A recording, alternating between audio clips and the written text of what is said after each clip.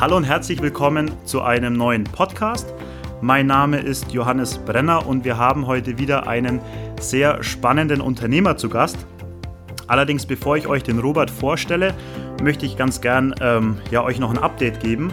Und zwar habe ich mich entschieden, eigene Themen nicht hier auf meinem Podcast-Kanal hochzuladen. Das heißt, hier werden ganz normal weiterhin die Interviews kommen, so wie ihr es gewohnt seid. Und ja, für eigene Themen, die auch in der Unternehmer-Community-Gruppe hier und da mal gefragt wurden, habe ich mich jetzt entschieden, YouTube-Videos hochzuladen. Der Channel heißt wie mein Name Johannes Brenner, schaut da gerne vorbei. Der Link ist natürlich auch in der Beschreibung. Es sind bereits die ersten Videos schon online. Das erste Video, was ist der große Unterschied zwischen selbstständigen Unternehmer? Noch ein paar andere Videos, je nachdem, wann du die Folge hier hörst. Sind da bestimmt nochmal etliche Videos online. Schau da gerne vorbei und kommentiere, wie dir das Ganze gefällt, beziehungsweise was dich dort interessiert. So, jetzt allerdings zum wichtigen, zum spannenden Teil. Und zwar haben wir heute den Robert Heineke zu Gast. Hallo Robert, schön, dass du dir die Zeit genommen hast. Moin Johannes, schön, dass ich da sein darf. Ja, sehr, sehr gerne. Wer den Robert nicht kennt, der Robert hat selber auch einen Podcast-Kanal, der heißt Stay Hungry, Stay Foolish, auch super interessant. Schaut da gerne mal vorbei. Woher kenne ich den Robert eigentlich? Wir haben uns das erste Mal gesehen bzw. kennengelernt auf den Private Label Days letztes Jahr in Hamburg. Ich weiß nicht, wie dein aktueller Stand ist. Ich glaube, du hast auch mit physischen Produkten über Amazon angefangen, beziehungsweise hast das Ganze auch mal gemacht. Du hast den 5 Ideen YouTube-Kanal mitgegründet. Vielleicht kennt diesen Kanal der ein oder andere. Und ich glaube, mittlerweile hast du eine richtige Online-Marketing-Agentur aufgebaut. Guter Abriss, ja, absolut. Also wir sind so ein bisschen in alle Richtungen mal gegangen. Ich habe mit Amazon angefangen auch und mit YouTube angefangen und habe tatsächlich alles so nach und nach gelernt, was man in der Online-Welt machen kann und waren zwischenzeitlich in der Agenturwelt unterwegs, sind jetzt aber in Richtung Unternehmensberatung gedreht sozusagen. Da gibt's auch nochmal einen Unterschied, wo wir gerne mal drüber sprechen können. Aber ja, doch schon einiges, würde ich sagen, in der digitalen Welt gesehen und jetzt so langsam meinen eigenen Platz gefunden und jetzt fängt es langsam an, richtig Spaß zu machen. Kannst du uns vielleicht sagen, was dein großes Warum ist? Beziehungsweise hat sich dein Warum jetzt in dieser Reise, in dieser Findungsphase auch ein bisschen geändert? Also ich muss wirklich sagen, und das versuche ich auch jedem zu empfehlen, wenn man irgendwie nach Studium oder während Studium oder so die Zeit hat, sich selbst auszuprobieren, kann ich es nur jedem empfehlen.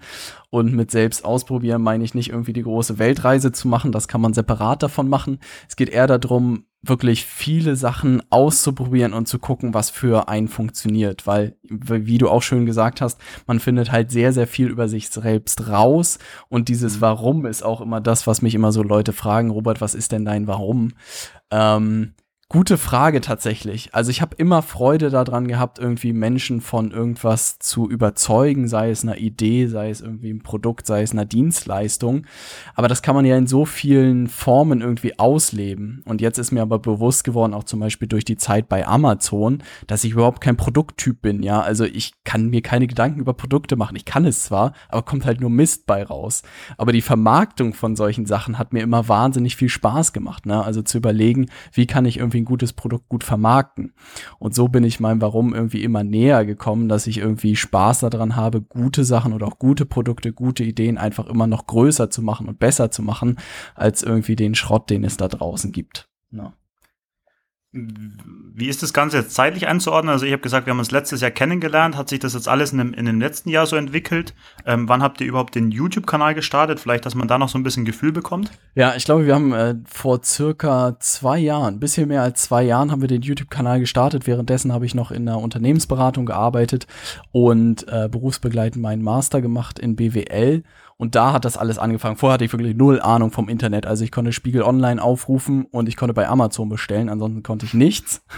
Und dann haben wir halt diesen YouTube-Kanal angefangen und auch wirklich völlig blauäugig. Keine Ahnung von YouTube gehabt. Aber ich dachte mir so, irgendwie zusammenfassen, dass das Einzige, was man im BWL-Studium irgendwie lernt, gefühlt. Mehr lernt man da nicht. Und dann dachte ich mir, schnappe ich mir einfach ein paar Bücher, weil irgendwie finanziell sah es jetzt nicht so doll aus bei mir. Und ich dachte mir, ich muss mich irgendwie mal mit Geld beschäftigen, um zu verstehen, wie das funktioniert. Weil ich dachte mir immer so, ja, keine Ahnung, zumindest ein kleines Vermögen, ja, kleines Vermögen ist vielleicht falsch, aber ein kleines Ersparnis will ich mir über mein Leben aufbauen. Und wenn ich jeden Monat da in den roten Bereich schlitter, klappt das irgendwie nicht. Habe ich mir die ersten Bücher geschnappt, gelesen, zusammengefasst und Dave, den ich in dem Projekt dann kennengelernt habe, hat es animiert. Und also wir können selbst nicht glauben, was für Form das angenommen hat. Also wir hatten keine Ahnung von nichts, haben da einfach Spaß gehabt, die Sachen zu animieren und sind irgendwie, glaube ich, mittlerweile bei über 50.000 Abonnenten und es ist einfach echt verrückt, was da draus geworden ist. Und dann habe ich halt gemerkt, dass es schwer ist, sowas zu monetarisieren, wenn man nicht ein richtiges Produkt hat. Dann bin ich zu Amazon rübergegangen, weil ich wissen wollte, wie das funktioniert. Hab das gemacht, läuft auch irgendwie noch so ein bisschen nebenher, aber ich habe einfach gemerkt, dass diese Produktwelt mir keinen Spaß macht, sondern die reine Vermarktung. Dann bin ich irgendwie in den letzten Monaten auf dieses Agenturthema gekommen, habe aber auch gemerkt, dass die Agenturumsetzung sozusagen nicht das ist, was mich fasziniert, weil das ist häufig schnell gemacht, aber auch extrem wichtig, das kann man nicht vernachlässigen. Aber dass die Beratung von Unternehmen wirklich denen strategisch zu zeigen, was möglich ist, was sie machen können mit diesen Instrumenten, das ist das, was mir Spaß macht und woran ich Freude habe. Und deshalb sind wir da so in den letzten 1-2 Monaten hingewechselt und da geben wir jetzt Vollgas. Ja, hört sich auf alle Fälle super interessant an. Bin ich auch gespannt, wohin sich das Ganze entwickelt. Also es hört sich ja alles nach einer richtigen Erfolgsstory an, beziehungsweise du hast so die Sachen ausprobiert und es hat alles so ein bisschen funktioniert. Aber gab es auch einen richtigen Rückschlag oder eine richtige Fehlentscheidung, die du in dieser Zeit getroffen hast? Ja, das ist ja wirklich so ein Phänomen. Also ich glaube, wer Daniel Kahnemann gelesen hat, schnelles Denken, langsames Denken, der weiß, dass man irgendwie der Mensch immer nur die positiven Sachen behält. Also entlang des Weges ist nur Scheiße passiert. Ja, also anders kann man es gar nicht formulieren. Also auch vielleicht aus der Amazon-Welt kann ich so viel erzählen. Ich weiß noch, wie ich irgendwie ach auf Krach irgendwie da Weihnachten Sachen verkaufen wollte und dem Spediteur 3-mal Ja gesagt habe, ohne irgendwie durchzulesen, was er da irgendwie geschrieben hat und die doppelt so hohen Frachtkosten hatte wie sonst. Und ich erstmal richtig ins Schwitzen gekommen bin, als irgendwie eine Rechnung über, keine Ahnung, 10.000 Euro statt geplant 3.000 Euro da war. Und ich dachte mir, fuck, was mache ich denn jetzt? Ne? Und auch irgendwie x Projekte mit ziemlich viel Geld, alles in den Sand gesetzt. Also ich würde mal sagen, die Quote ist wahrscheinlich 9:1. Also die eine Sache, die gut geklappt hat, da gibt es 9 Sachen, die nicht geklappt hat.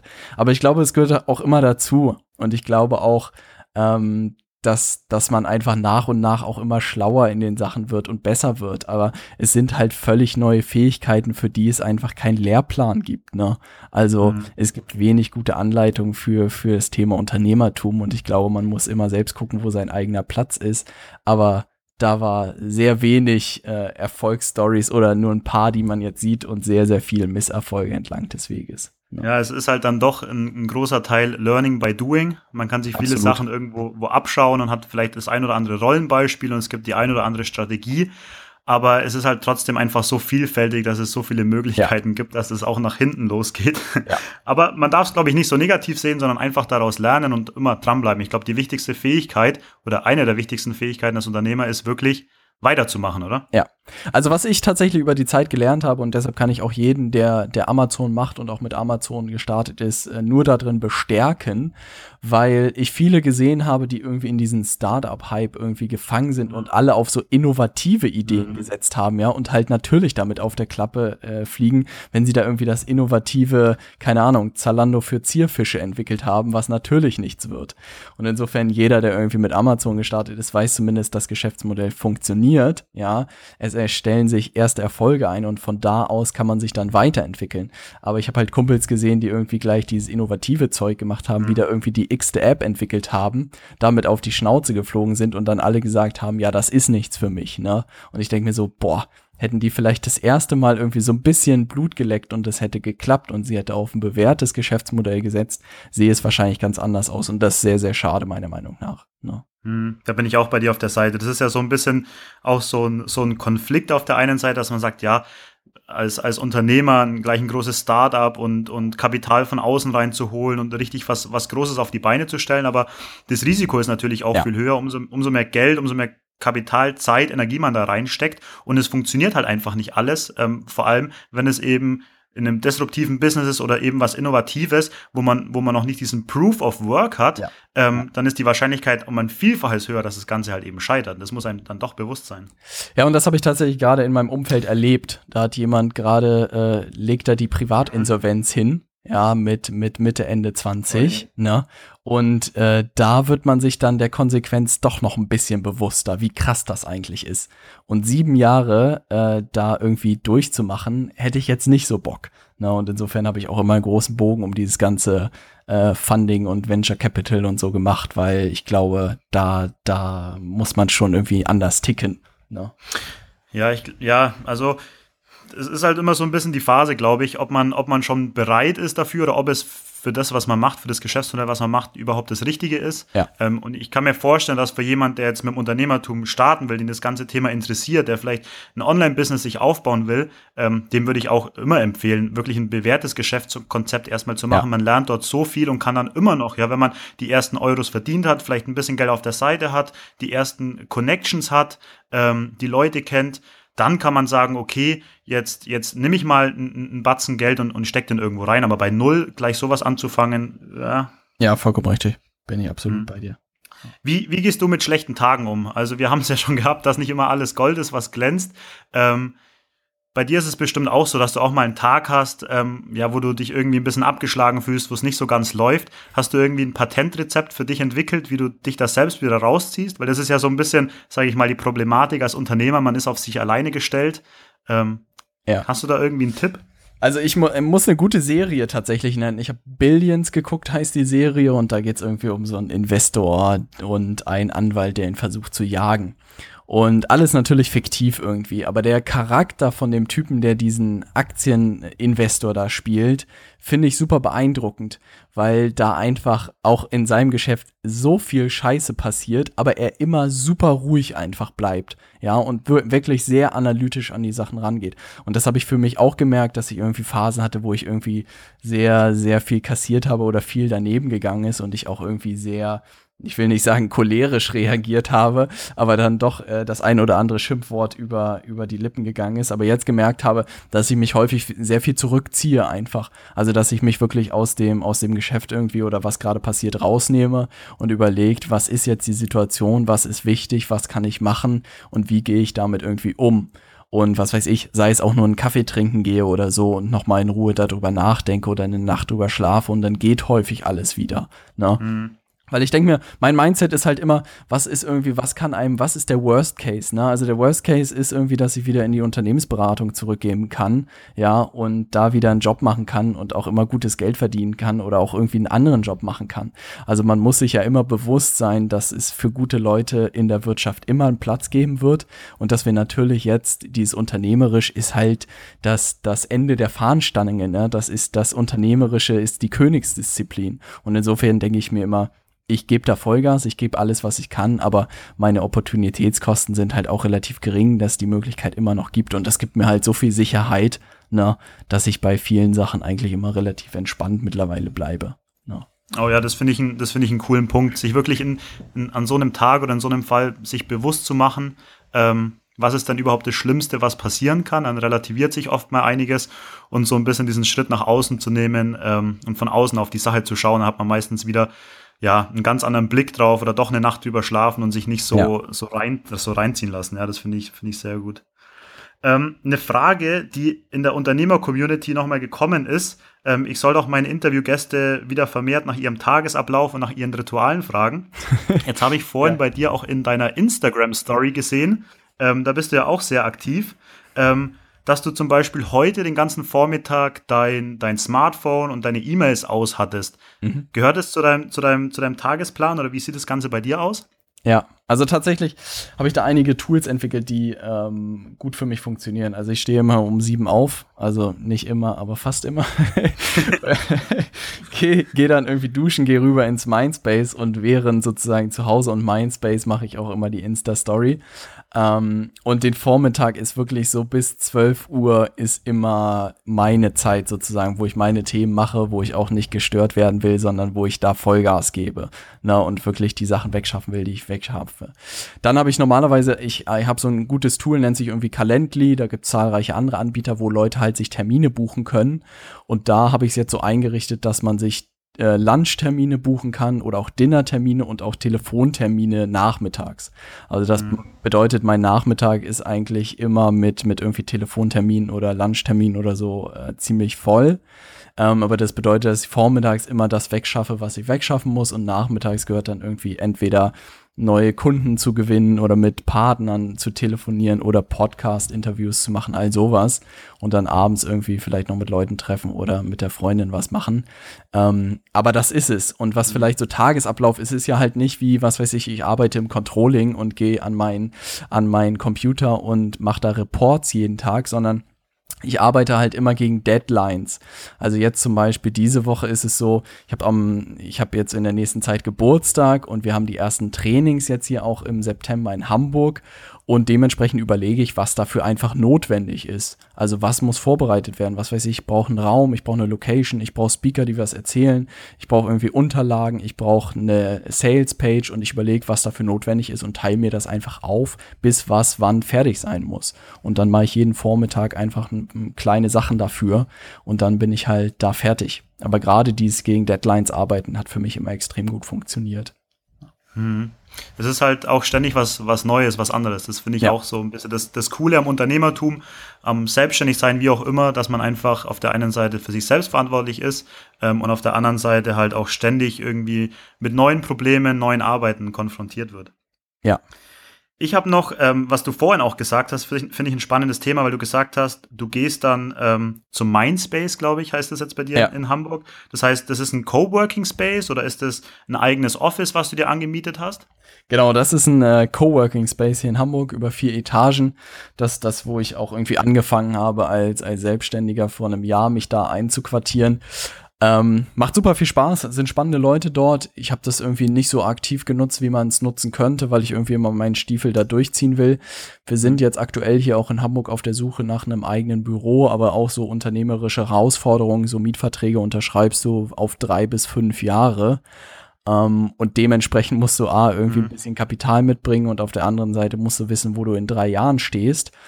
Und da planen wir gerade noch so ein bisschen, aber bis Ende des Jahres wollen wir da was haben. Und dann wird's, glaube ich, lustig. Warum hast du dich oder beziehungsweise warum kein Homeoffice? Also ich bin ein großer Fan vom Homeoffice. Das heißt, ich habe diese Zeit vormittags, wie du sie auch nennst, um die Sachen durchzubringen, die mache ich sofort vormittags. Ich habe es auch mit Coworking mal probiert, aber es hat nicht so richtig funktioniert, weil es doch wieder Zeit gekostet hat, dorthin zu kommen und man so ein bisschen diese Ablenkung von anderen Leuten hat. Zumindest habe ich das so gefühlt. Warum oder wo siehst du den großen Vorteil, ins Coworking zu gehen? Also tatsächlich mag ich so eine saubere Trennung zwischen den beiden Sachen, auch wenn es irgendwie keine saubere Trennung ist, weil man abends noch irgendwie was macht, wenn einem was einfällt. Aber ich sehe dann immer Sachen hier zu Hause, die ich machen kann. Also es gab irgendwie mal so eine Schüler-VZ-Gruppe, ein Eichhörnchen. Und das ist gefühlt bei mir so, wenn ich hier sitze, dann sehe ich immer irgendwas, was sei es, die Wäsche muss gemacht werden oder es muss aufgeräumt werden. Und das ist so ein bisschen das Problem. Und das kann ich halt im Mindspace nicht machen. Und da das halt direkt bei mir vor der Tür ist und auch gerade die Lunchtermine und so immer da in der Innenstadt sind, war das ganz, ganz gut. Aber ich habe auch teilweise drüber nachgedacht, das wieder im Homeoffice zu machen. Aber habe gemerkt, dass der Austausch da mit anderen auch immer ganz gut tut, weil da mittlerweile auch einige Leute sitzen, mit denen ich zusammenarbeite. Und das macht ja dann doch immer ein bisschen mehr Spaß. Ja. Okay, verstehe. Du sprichst auch immer in der Mehrzahl. Also wie ist es bei dir aktuell aufgebaut? Hast du schon ein richtiges Team? Also hast du auch feste Mitarbeiter oder auf Freelancer-Basis, freie Mitarbeiter? Wie hast du dir dein Team aufgebaut? Also ich habe ja die Idee, die modernste Unternehmensberatung, zumindest in Deutschland, erstmal aufzubauen, und habe mir so verschiedene Geschäftsmodelle angeguckt, was sich irgendwie bewährt hat. Und was ich gesehen habe, ist, dass gerade Videoproduktion zum Beispiel sehr viel mit Freien zusammenarbeiten und dadurch kleine Projekte bis ganz große Projekte umsetzen können. Aber trotzdem sehr schlanke Infrastruktur haben. Und jetzt gibt es dadurch, dass wir auch digitale Produkte anbieten, also dass wir Online-Ausbildung und Trainings anbieten, gibt es halt so gute Modelle wie halt durch Affiliate-Marketing und durch Joint-Venture-Partnerschaften, die man zum Beispiel bei Digistore anlegen kann, dass ich halt x Leute anschließen kann, die mit mir zusammenarbeiten. Und im Moment sind wir ein Team von 4 Leuten, wir arbeiten alle auf Freelancer-Basis sozusagen zusammen. Und ich habe noch x weitere Consultants, sozusagen Berater, die auf Projektbasis mit mir zusammenarbeiten und kann dadurch den Körper sozusagen, die Organisation sehr schlank halten, kann aber auch Projekte von klein bis ganz groß abwickeln. Ich habe aber einfach gesehen, dass ich nicht mal feste Mitarbeiter für irgendwas bräuchte, weil die Freelancer sozusagen alle Tätigkeiten, die wir haben, abdecken können. Alles andere kaufe ich mir dazu. Und wenn das irgendwie mal stabil genug ist, dann kann man da überlegen, für gewisse Sachen den Freelancer irgendwie durch einen festen Mitarbeiter auszutauschen. Aber jetzt im Moment gefällt mir dieses Variable sehr, sehr gut, weil man einfach diesen Overhead nicht hat. Ja. Das ist ja das Gleiche, was du vorhin auch gesagt hast mit dem Büro. Das ist halt eine langfristigere Bindung und 3 bis 5 Jahre für den Mietvertrag ist erstmal ein Ding, und wenn du halt einen festangestellten Mitarbeiter hast, dann ist es natürlich auch was Langfristiges in der Regel, weil es natürlich auch wieder schwierig ist zu sagen, okay, es passt jetzt doch nicht so, oder man kann dich jetzt doch nicht mehr so gebrauchen, oder das Geschäftsmodell hat sich irgendwo geändert. Das ist auch schwieriger. Das ist, glaube ich, so ein bisschen das Problem in Deutschland auch, dass viele Leute einfach denken so, ja, dieses Unternehmen gründen, Mitarbeiter einstellen, Büro mieten, ja, aber dass es halt auch ganz anders geht, dass es viel schlanker geht, viel, wie du jetzt gesagt hast, viel variabler, also viel flexibler, was in der Regel auch viel erfolgsversprechender ist, weil sich natürlich auf dem Weg auch ständig wieder was ändert und du eine andere Richtung einschlägst, und ja, umso mehr so feste Klötze du am Bein hast, umso schwieriger ist es auch irgendwo. Ja. Und was ich halt gemerkt habe, und das ist auch so ein bisschen was, wo ich mit Amazon persönlich gehadert habe, die Erfolgskennzahl am Ende für mich ist immer der Gewinn. Ja, also du kannst den schönsten Umsatz ausweisen, aber am Ende des Jahres wird dir halt der Steuerberater sagen, ob du Geld verdient hast, ja oder nein.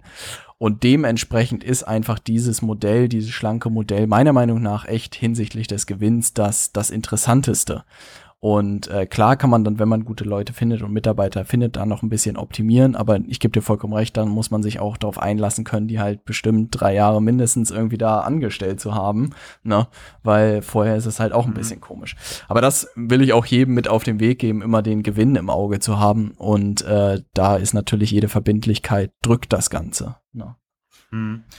Das ist auch, also was mir zu dem Thema noch einfällt, wo mich auch deine Meinung interessieren würde, ist, wenn du jetzt mit Leuten zusammenarbeitest, was ich zum Beispiel gemerkt habe, ist, dass es einen riesen Unterschied macht, ob du mit den Leuten sozusagen zusammenarbeitest, auch hinsichtlich jetzt des Gewinns, ja, dass die Leute vielleicht am Gewinn oder am Umsatz beteiligt werden, die Leute am Unternehmenserfolg beteiligt werden, dann merke ich, dann bekommt das Ganze eine ganz andere Dynamik, ja, und wenn du halt, sag ich mal, diesen klassischen Angestellten hast, der da seinen festen Lohn bekommt, dann habe ich auch das Gefühl, ist das eine ganz andere Connection zum Unternehmen. Ja.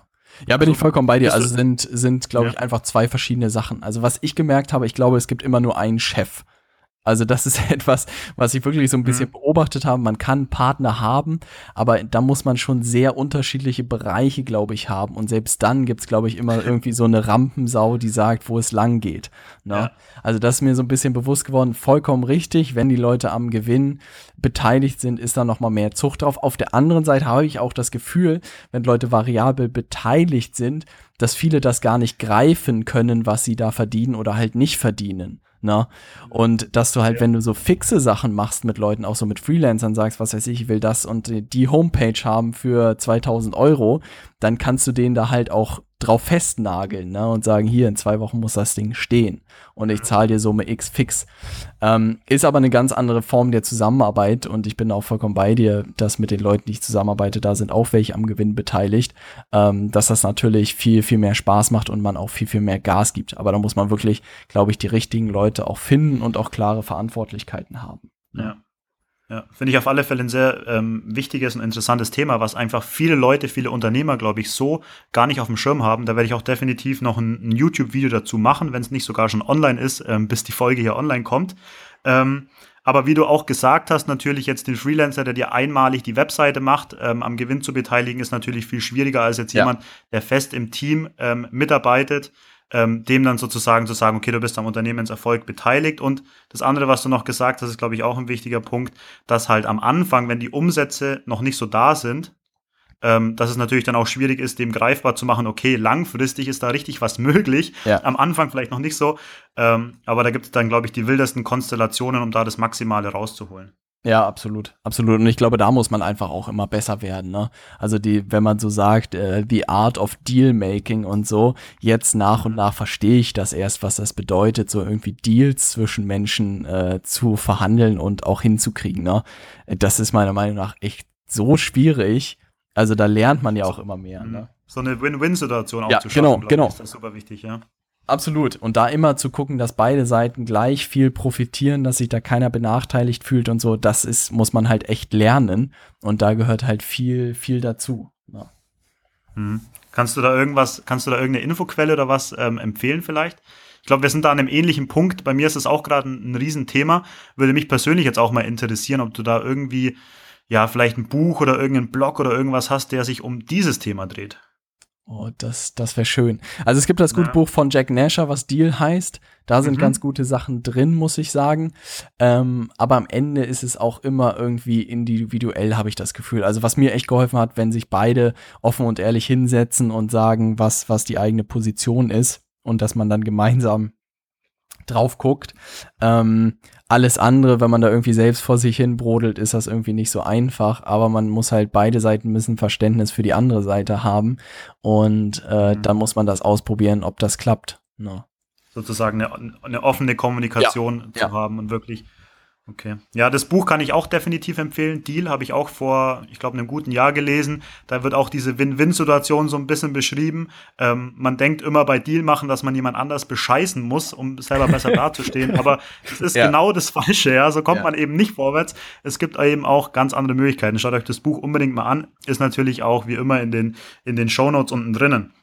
Und warte, das fällt mir noch gerade ein. Es gibt noch das Harvard-Prinzip.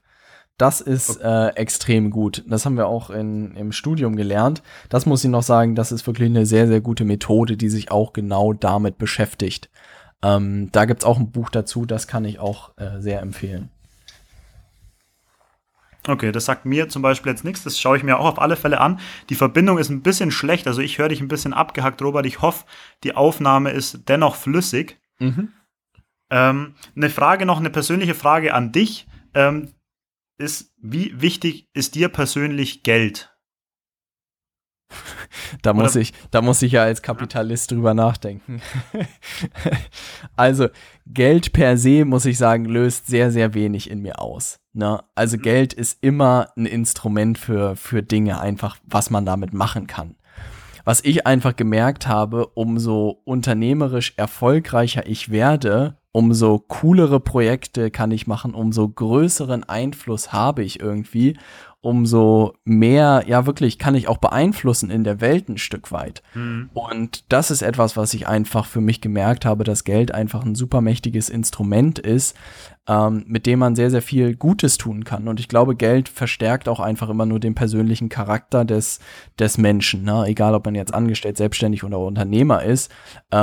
Mir ist es wichtig, weil ich einfach dadurch mehr beeinflussen kann. Und deshalb gucke ich da auch sehr drauf. Aber mein Ziel ist jetzt nicht irgendwie Multimillionär zu werden und mir ein schickes Leben zu machen, sondern einfach wirklich eine Veränderung in der Welt damit zu bewirken. Und all das Geld, was ich verdienen werde, werde ich auch reinvestieren. Und ich glaube, ich bezahle mir auch das kleinste Gehalt von allen aus in der Zukunft, weil es mir nicht darum geht, sondern um gute Projekte, mit denen man wirklich was verändert. Ne?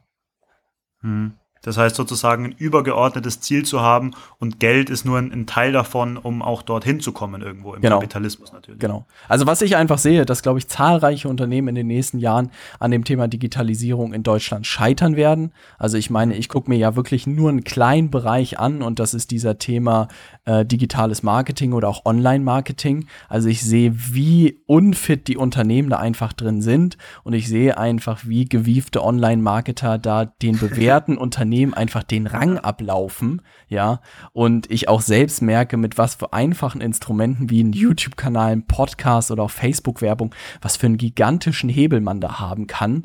Und ich will einfach den Unternehmen, die dafür offen sind für diese Themen, denen will ich dabei helfen, diese Chance zu nutzen und auch ihren Niedergang sozusagen zu verhindern.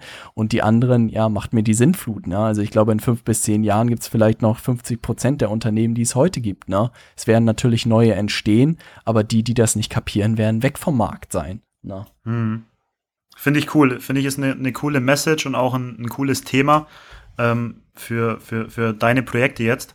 um die Leute dort ein bisschen aufzuwecken, weil die Entwicklung einfach, ist eine exponentielle Entwicklung. Es wird immer schneller und schneller gehen und die Leute werden dann einfach, wegrasiert. Die Unternehmen werden einfach ihren Umsatz, ihren Gewinn verlieren an eben, wie man es jetzt auch schon sieht, an den Amazon-Verkäufern zum Beispiel. Ja, das ist ein Ein-Mann-Betrieb, der irgendwie aus China was importiert, ein Label drauf macht, aber trotzdem 10-mal so viel verkauft wie die Brand, die seit 20, 30 Jahren im Markt ist, einfach nur, weil sie das System Amazon SEO zum Beispiel oder Online-Marketing allgemein einfach nicht verstanden haben, beziehungsweise nicht entsprechend umsetzen. Ja, also da bin ich vollkommen bei dir und da sehe ich auch die große Chance für alle guten jungen Leute, die sich mit diesen Themen beschäftigen. Na, also wenn man in diesen Themen fit ist, dann wird man auch von jedem Unternehmen händeringend gesucht. Na, also das ist mir auch einfach nochmal klar geworden. Und wenn wir die Leute auch bei uns ausbilden etc., egal was sie später machen, diese Themen werden kommen. Ne? Und da soll mich erstmal jemand vom Gegenteil beweisen. Aber wenn ich gerade sehe, was über diese Plattform alles möglich ist und wie wenig das genutzt wird, da wird einem echt schwindelig. Ne? Und dass die Kinderzimmerjungs da den großen Marken den Rang ablaufen, Hut ab. Ne? Also so wird es sein. Und dann wird man sehen, wer in den nächsten Jahren besteht. Und ich glaube echt, die Jungs, die da fit sind, werden da den Bestehenden den Rang ablaufen. Ne? Auf alle Fälle, ja. Ja, ich würde dir zum Schluss noch die letzten Sekunden natürlich geben, vor allem für Leute, die sich jetzt für das Thema weiter interessieren, die vielleicht von dir noch mehr sehen möchten. Ich sag vielen lieben Dank für das tolle Interview. Ich sag danke an alle, die so weit zugehört haben. Ich freue mich auf die nächste Podcast-Folge mit euch. Und ja, jetzt die letzten Sekunden für dich, Robert. Was gibt's noch zu sagen? Wo findet man dich? Wo kann man mit dir Kontakt aufnehmen? Vielen Dank und bis dann. Ciao. Vielen, vielen Dank dir. Dann will ich ja die letzten Sekunden hier sinnvoll nutzen. Also, wenn du dich für digitales Marketing interessierst, also wenn du wirklich Unternehmen dabei helfen willst, sozusagen diese ganze Online-Welt für sich zu erforschen oder selbst ein Unternehmen hast, dann würde ich mich wahnsinnig freuen, wenn du einfach bei mir beim Podcast vorbeischaust. Der heißt Stay Hungry, Stay Foolish und dort berichte ich aus der Praxis, was wir gelernt haben, was für Unternehmen funktioniert und zeige, was es auch für aktuelle Trends gibt. Und insofern einfach auf iTunes nach Stay Hungry, Stay Foolish suchen und dann freue ich mich, dich in einer meiner Folgen auch mal begrüßen zu dürfen. Vielen, vielen Dank dir, Johannes, und dann viel Spaß mit den weiteren Folgen von Johannes. Danke, tschüss. Ciao.